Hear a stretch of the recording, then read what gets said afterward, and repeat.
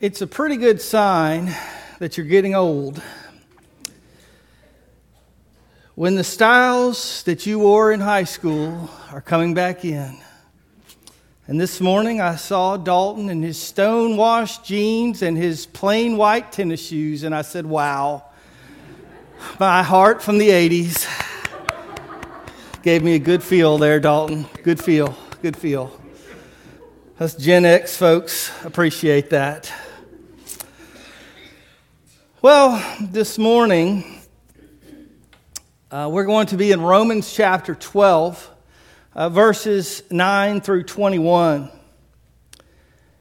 Last week, I asked the question, what's a reasonable offering? What's a reasonable offering for a Christian to give? And we said we could offer, that whole, answer that whole question in a lot of different ways. A lot of people would start thinking about, amounts or percentages or this or that. But ultimately, the answer to that question was a reasonable offering for a Christian is our whole lives. That was the bottom line answer. And y'all would say, well, Pastor Tim, you sure spent a lot longer than that, telling us that, and I certainly did because it's my job, okay? I just, that was too quick, but that's basically what it was, our whole life. But then the question, and we did talk about a couple other questions, and one of those was, how do we actually give that gift? And one of the answers that we said was, we do it in the serving Christ in His body, in His church. And so this morning, this message is called The Look of Real Love. See, Jesus said the way that the world would know who His followers were was by their love for one another. Love is to be the distinguishing mark of Christians. So while we're told to have standards, while we're told to have theology, while we're told to have all sorts of things and do all sorts of things, the thing that's supposed to define us is our love for one another. That's the thing that's supposed to stick out the most. That's to be the number one witness that the world can see and know that we're the followers of Jesus. And most of us know this to some degree. But we can get this idea mixed up quite a bit. And so we know that we're supposed to love. And nobody will say, I don't love. I'm a Christian and I believe in hate. I'm going to not love anyone. Most of us know better than that. So we say things like, I love you in the Lord. Or we say things like, I don't like you, but I love you because Jesus told me to love you. Or we have lots of ideas. They basically come down to us saying we love people because we know we're supposed to, but it's kind of getting off on some kind of technicality type of thing. And Paul knew that we would do that exact same thing. I'm sure people would do that same thing or were already trying to do that back then. And so that's what he addresses here in Romans chapter 12. In verse 9, he says, love must be sincere. Love must be sincere.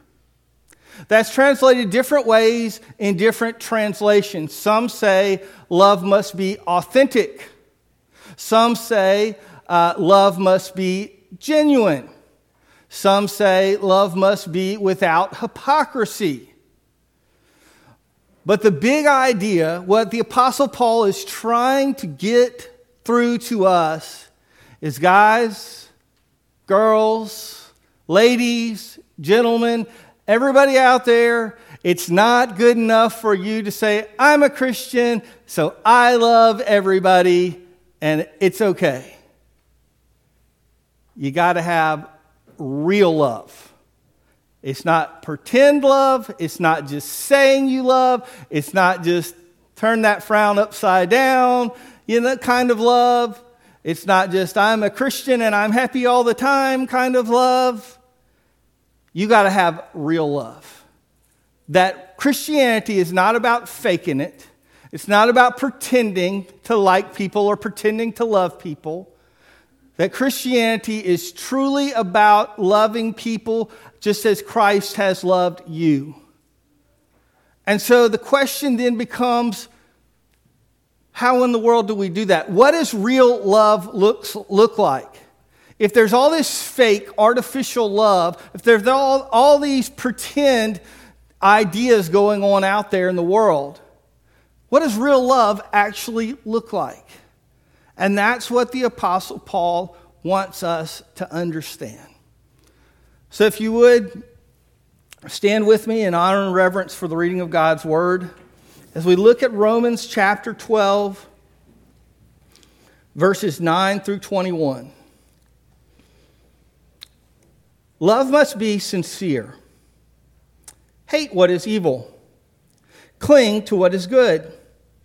Be devoted to one another in love. Honor one another above yourselves. Never be lacking in zeal, but keep your spiritual fervor.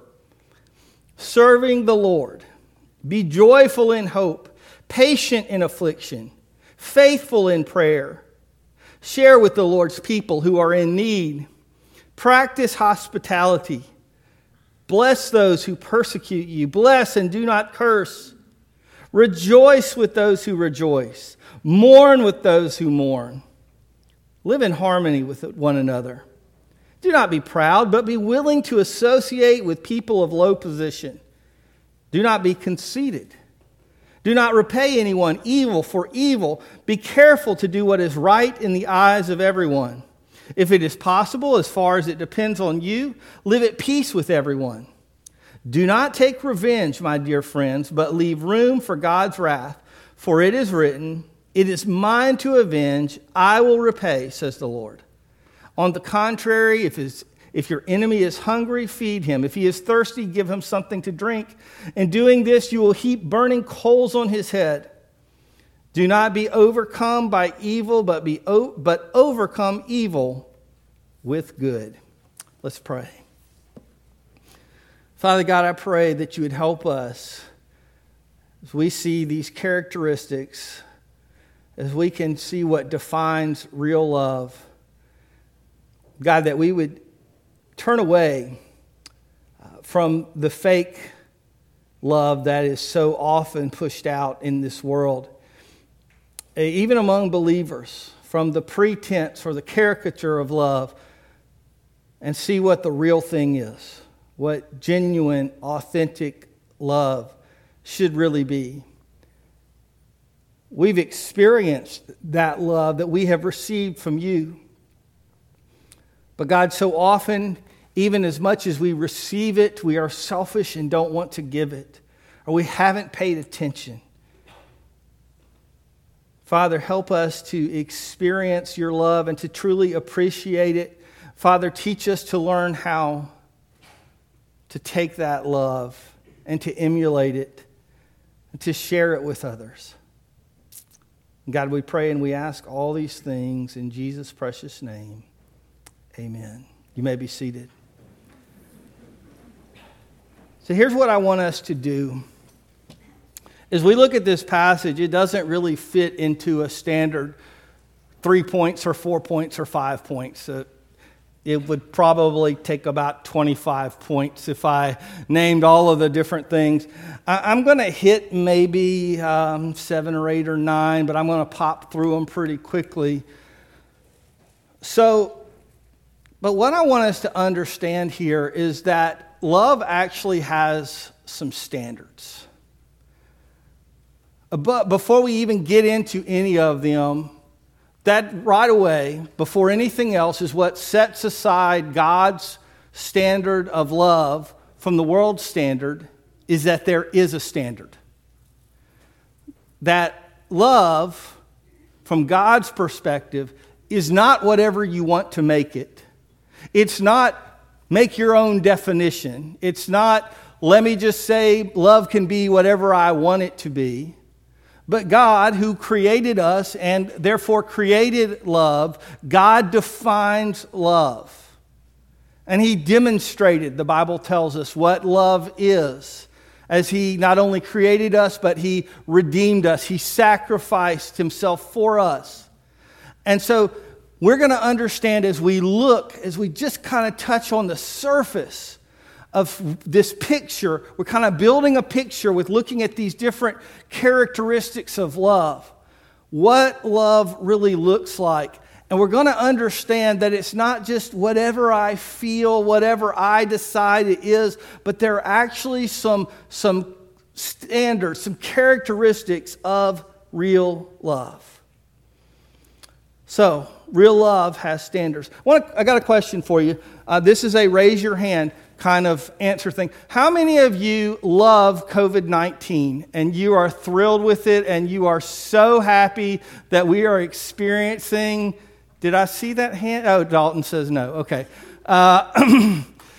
Nobody. Really? Nobody? Okay. How many of you are just indifferent? COVID-19, take it or leave it. If it happens next year and it's still going, it won't bother you. You're just... Gosh, you guys are a bunch of hateful people. Do you know that? You are really so hateful. None of you have expressed any kind of love or tolerance for COVID-19 at all. I mean, you are a bunch of haters. Do you know that? Guess what? I'm there with you. Do you know why we hate COVID-19?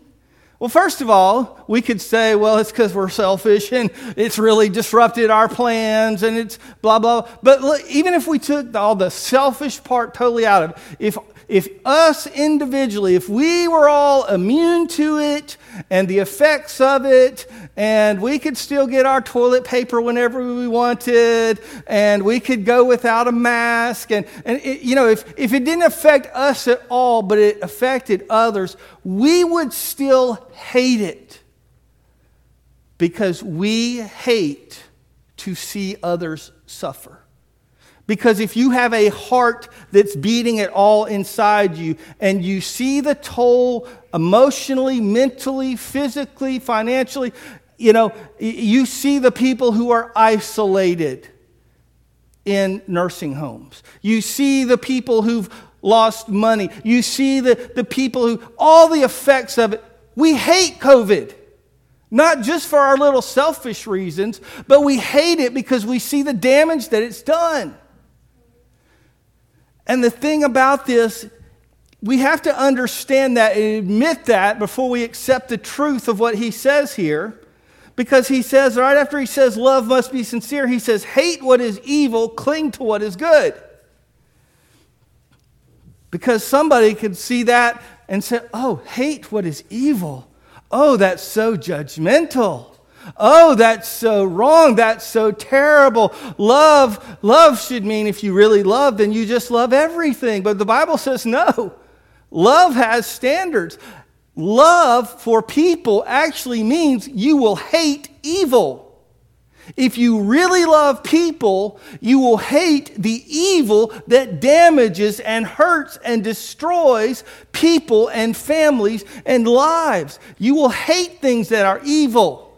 I did not say you will hate evil people, but you will hate evil because you love people.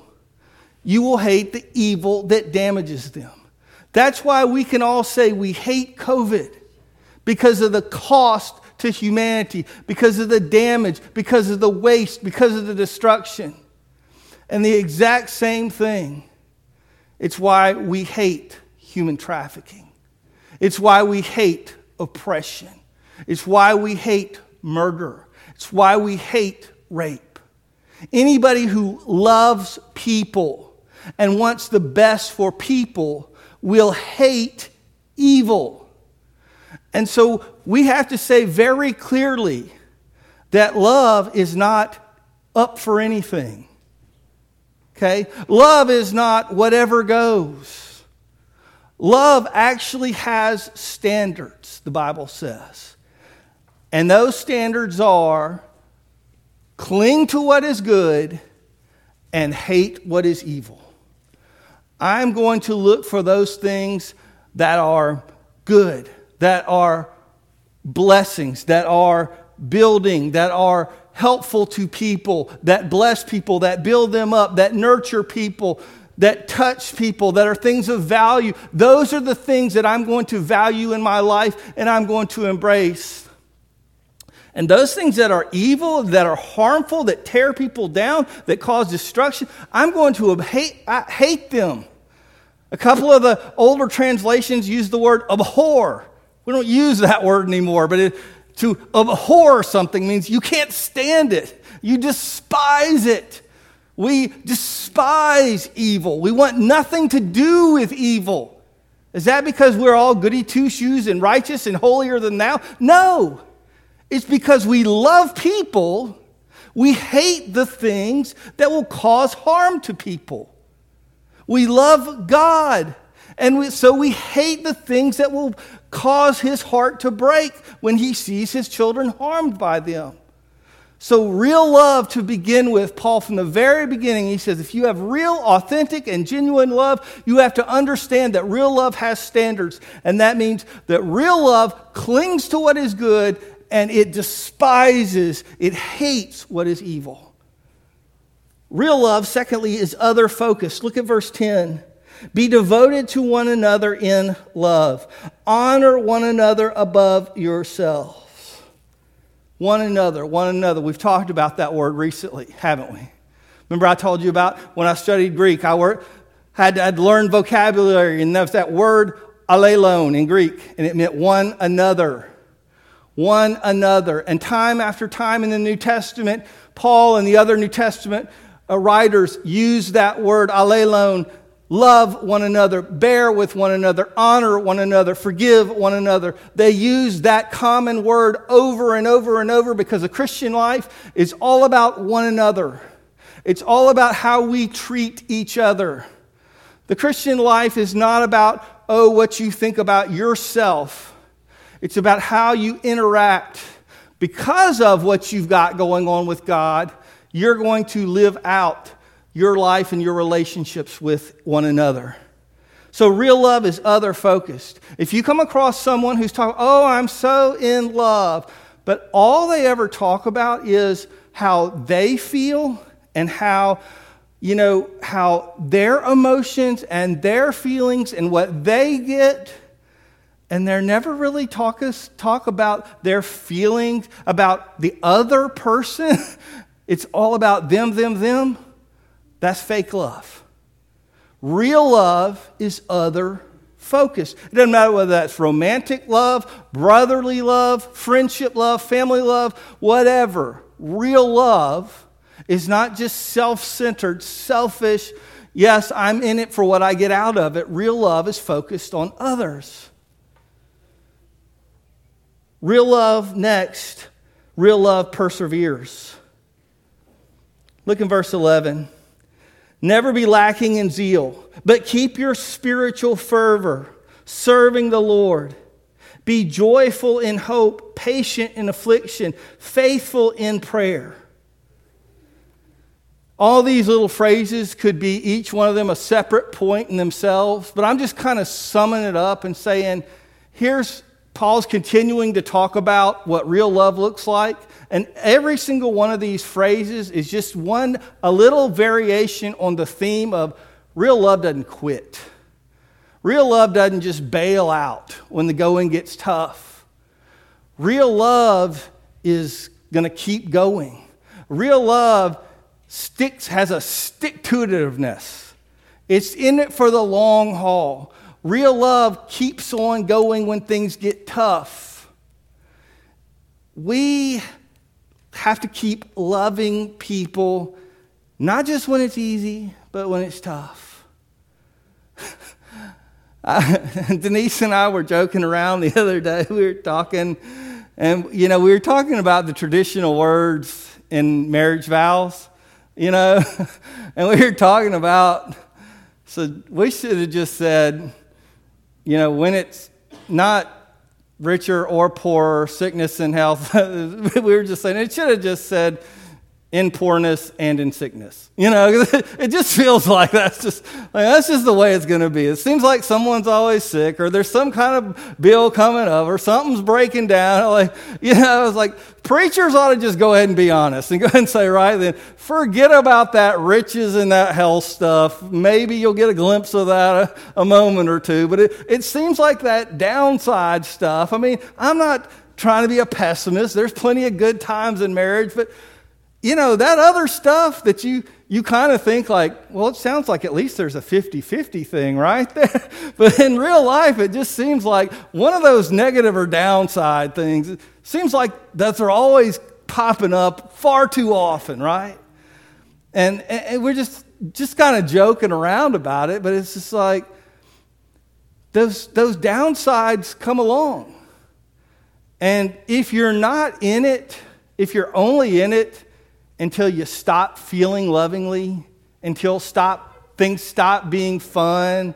If you're only going to love someone while it's easy, you won't love them very long, right? Now, marriage is a very different relationship from our regular friendship and family relationships as such. But even with our other relationships, we all know that we have friendships that are easy and friendships that are hard. And all of us have friendship, toleration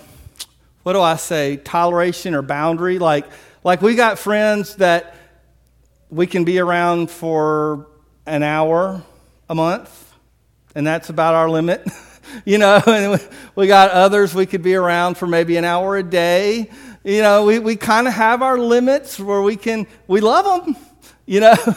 But sometimes some folks push our buttons and it's tough. But we all have to learn patience. Every single one of us eventually in relationships is going to get annoyed, frustrated. We're all going to get to points where things are hard or difficult. And so real love, though, says, keep on keeping on. Persevere, stick it out. Just because it's tough right now, you don't just quit and give up on your brothers and sisters in Christ. Just because they voted a different way than you. Maybe they see politics different.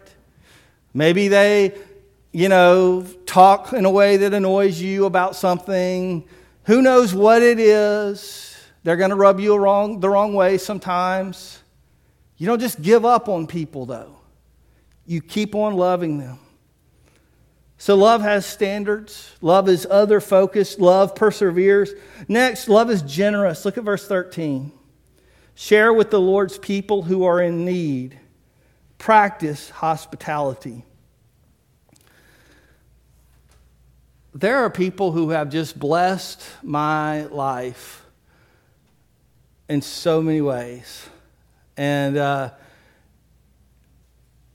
it's just amazing to look back and see over the years how blessed I've been. And I remember when I was starting off, I hesitate to say as an adult because I look back now and I think, I was a crazy kid. Who did I think I was being on my own? I thought I was an adult who knew it all, but somehow just, whatever, I made it. And I look back and I remember the very first church that I served when I was in Petal, Mississippi. I was a youth minister there for a couple of years. And I was so poor. I mean, so poor. And,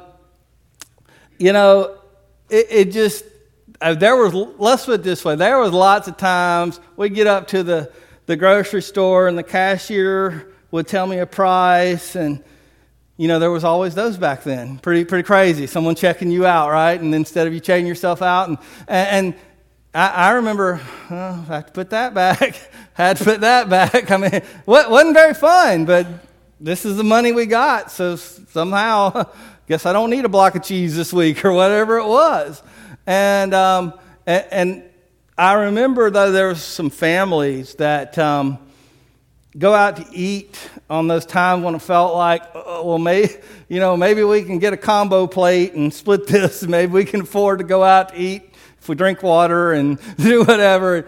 And I remember there being a few families in that church that if they saw us somewhere, they'd say, come over here. Or they'd get the waitress. And before long, I'd hear someone, waitress come to me and say, hey, this has been taken care of. And I just remember thinking, wow.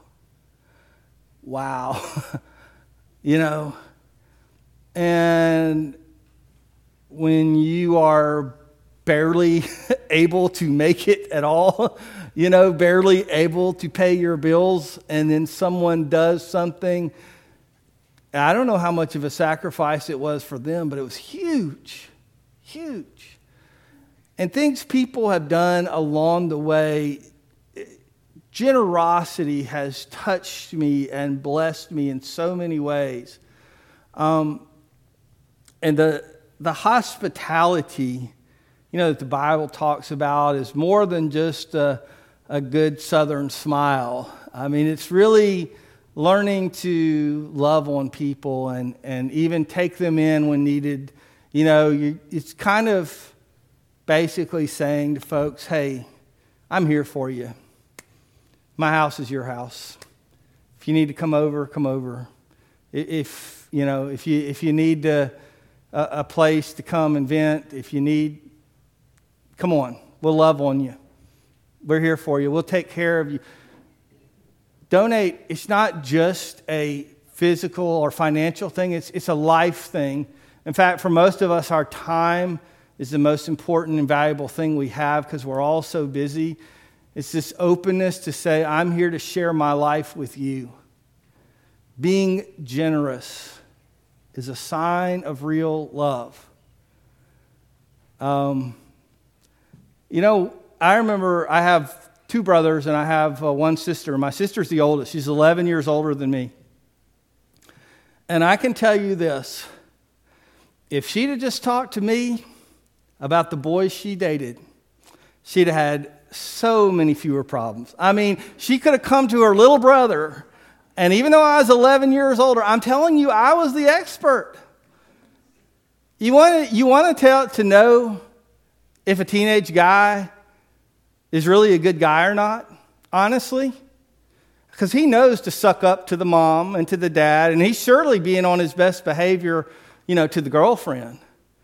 But how he treats little 4 or 5-year-old Timmy when no one else is looking, how worried he is about Timmy messing up his car or his jeans or his shoes or whatever else. I knew the good ones and the bad ones right away. I knew the ones that were actually kind and caring, and I knew the ones who were putting on a front in the show. Because he had nothing to gain by impressing me. Because big sister, mom and dad, nobody was coming to seek out my knowledge, my information, what I said. They weren't asking my advice. He had nothing to gain from me, any one of these boys. And so the ones that were actually kind and nice and actually spent time with me and did cool things, and which I thought, whoa, they're 16. What a man, thought they were amazing. Those were the ones that were really generous of heart. Those were the ones that were really people that loved and cared about people. Who we are, our generosity is a sign of true love. A truly loving person or real love seeks peace. Verse 14, bless those who persecute you. Bless and do not curse. Verse 16, live in harmony with one another. Verse 18, if it is possible, as far as it depends on you, live at peace with everyone. Love seeks peace. Love seeks to bind relationships, not to break them, not to stress them, not to increase drama, not to let's see what can happen here if I stir things up. Love seeks to reconcile. Love seeks to heal. Love seeks to bring people together. Occasionally, love has to confront when love sees evil and injustice taking place. Because remember, love hates what is evil and clings to what is good. So sometimes love will have to confront. But even when love confronts, it is because love wants what's good. And because love wants peace to come.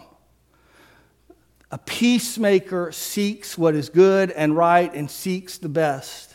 Real love seeks to draw people together. Real love has empathy and sympathy. In verse 15, rejoice with those who rejoice, mourn with those who mourn. It's hard to do this sometimes. It's hard. Sometimes it's hard for some people because it's hard to connect and feel their emotions. It's hard for others of us because sometimes we feel too deeply. Sometimes we don't want to get too close because we know if we let ourselves feel, we're going to be overwhelmed by the feelings that others feel. We know we have enough heartache that on our own plates, much less adding other heartache. Sometimes with the rejoicing, it can be hard.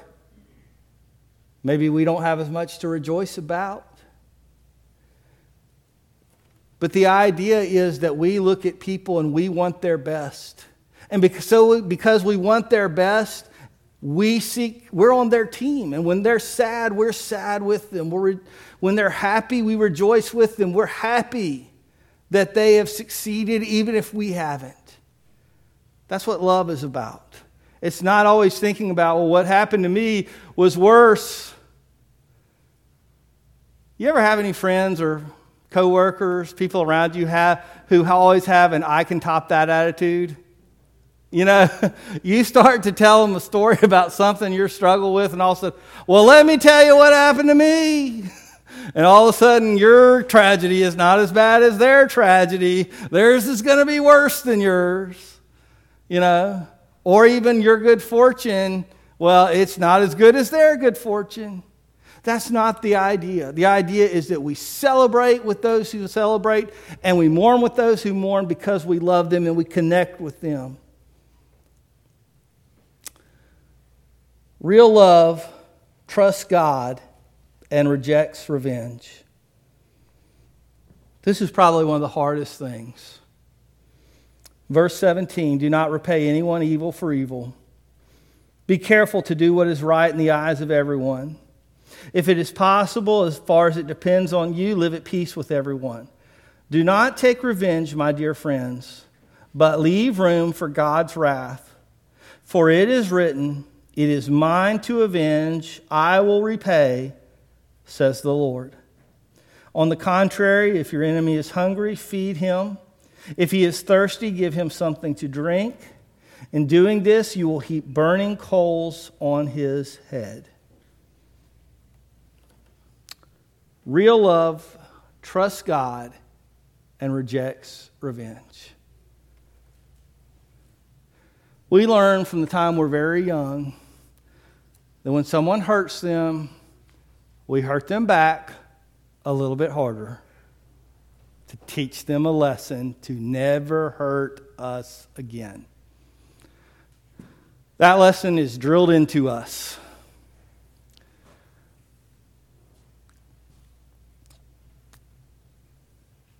By whoever. Maybe it's our parents, maybe it's on the schoolyard, by the world at large.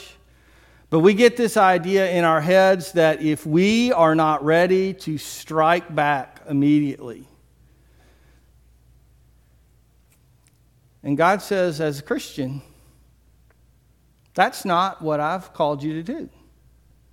Now, we're not talking about police or the justice system. Absolutely there to do their job. Someone breaks in your house, call the police. Someone does you wrong, let the justice system take its course. Let the legal system take its course. We're talking about personal vengeance here, though. God says, you trust me. Our ideas, our feelings say, I am going to hurt them. I am going to make them pay. I am going to make sure they never do that to me again because I've hurt them so bad, or they've hurt me so bad, and I don't want that to ever happen. And that vengeance, though, that expectation of hurting them, whether we actually get to it or not, that vengeance actually begins to eat away at us. It actually begins to harm our souls. It destroys the love that God has commanded us and given to us. And that's why God says, vengeance is mine. I will repay. God says, I'm the only one pure enough and holy enough to take care of this without being corrupted. I'm the only one that will handle it with justice. I'm the only one that will handle it without turning the wrong way and without being destroyed by it. Our job, God says, is to bless those who persecute us, to pray for those who slander us. Our job is to keep on loving people. That is so crazy, right? It's so opposite what the sinful nature, what the flesh calls upon us to do. And yet that is exactly what God calls us to do. He says, if you want to follow me, you're going to be like me. And this is the Jesus who on the cross said, Father, forgive them, for they know not what they do. God forgave. God continues to forgive. He continues to give us grace and mercy. And as His people, as we follow a God who is merciful, to be like Him, to love like Him, we are called upon to be merciful as He is merciful. And part of us, even if we say, okay, I'm supposed to be loving, but part of us will pull out that whole justice excuse, but I can't let them get away with it. And God says, oh, wait a minute, I got this one. If you really believe me and you really trust me, then have faith that I'll take care of it. That I am the great judge. That in the end, whether the legal system on this earth gets them or not, I will get them. They will stand before me one day. I will take care of it. So ultimately, if you cannot handle that, if you cannot say, God, I give my revenge and my vengeance to you, that's a faith issue. That means you don't trust God enough to turn that over to Him. That's an issue of disobedience and lack of faith on your part. Whether you say, I'm due it, it's owed to me, or whether you say, well, I got to make sure they pay, whatever excuses you come up with, God says, it's my job. Quit trying to be God, because there's only one and you're not it. Quit trying to do something that's above your pay grade. What you're supposed to do, your job description, is to follow me. And what I tell you to do is love and forgive. And he kind of sums all this up in the final verse. He says, do not overcome by evil, but overcome evil with good.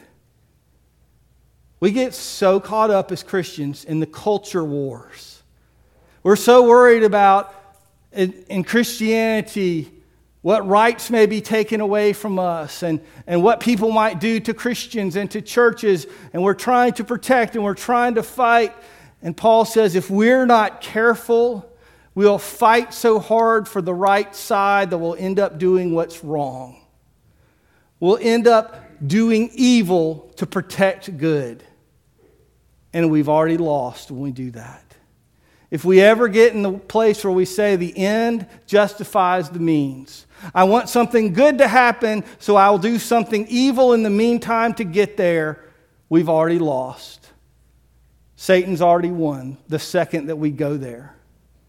he sums up this whole thing about if you're really loving, you don't ever compromise on doing what's right, what's God-honoring, what is true, what is Holy Spirit-honoring, but instead you do what's right. You conquer hate by love, not by more hate.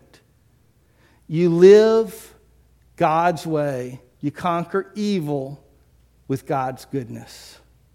Don't be overcome by evil, but overcome evil with good. Real love has standards. Those standards look radically different than the world's standards. If you ever wonder, how is it that everybody can agree that love is a good thing, and yet we constantly battle and fight over what love looks like and what it is? It's because God's love has a set of standards, and they are radically different from the world's standards of love. And if you are a Christian, He's called you not only to love, but to love truly and authentically. And we love authentically by loving by His standards, which are demonstrated in the life of Christ, and they're described in this passage.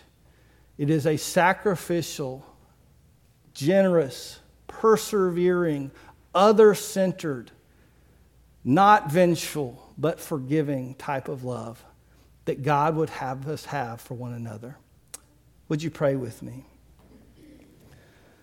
Lord Jesus, God, I come to you and I just ask this morning that you would help us to love as you have called us to love, as you have demonstrated in your great kindness for us. Father, may you help us to have a spirit of kindness, of tenderness, of compassion, of mercy, and of love for those who are around us. Lord, even when we ourselves may be hurting, when we may be struggling, Father, may your love continue to shine through us. Open our eyes to the ways in which we are unloving or unfaithful to you, in the ways in which we have justified slipping into evil to try to overcome other evil. And Father, help us to cling to what is good and to hate the evil which destroys lives, but love the good which builds them up. Always having compassion and mercy upon others. Realizing that all of us are equally in need of your grace and your mercy. Father, we pray and we ask these things in Jesus' precious name. Amen.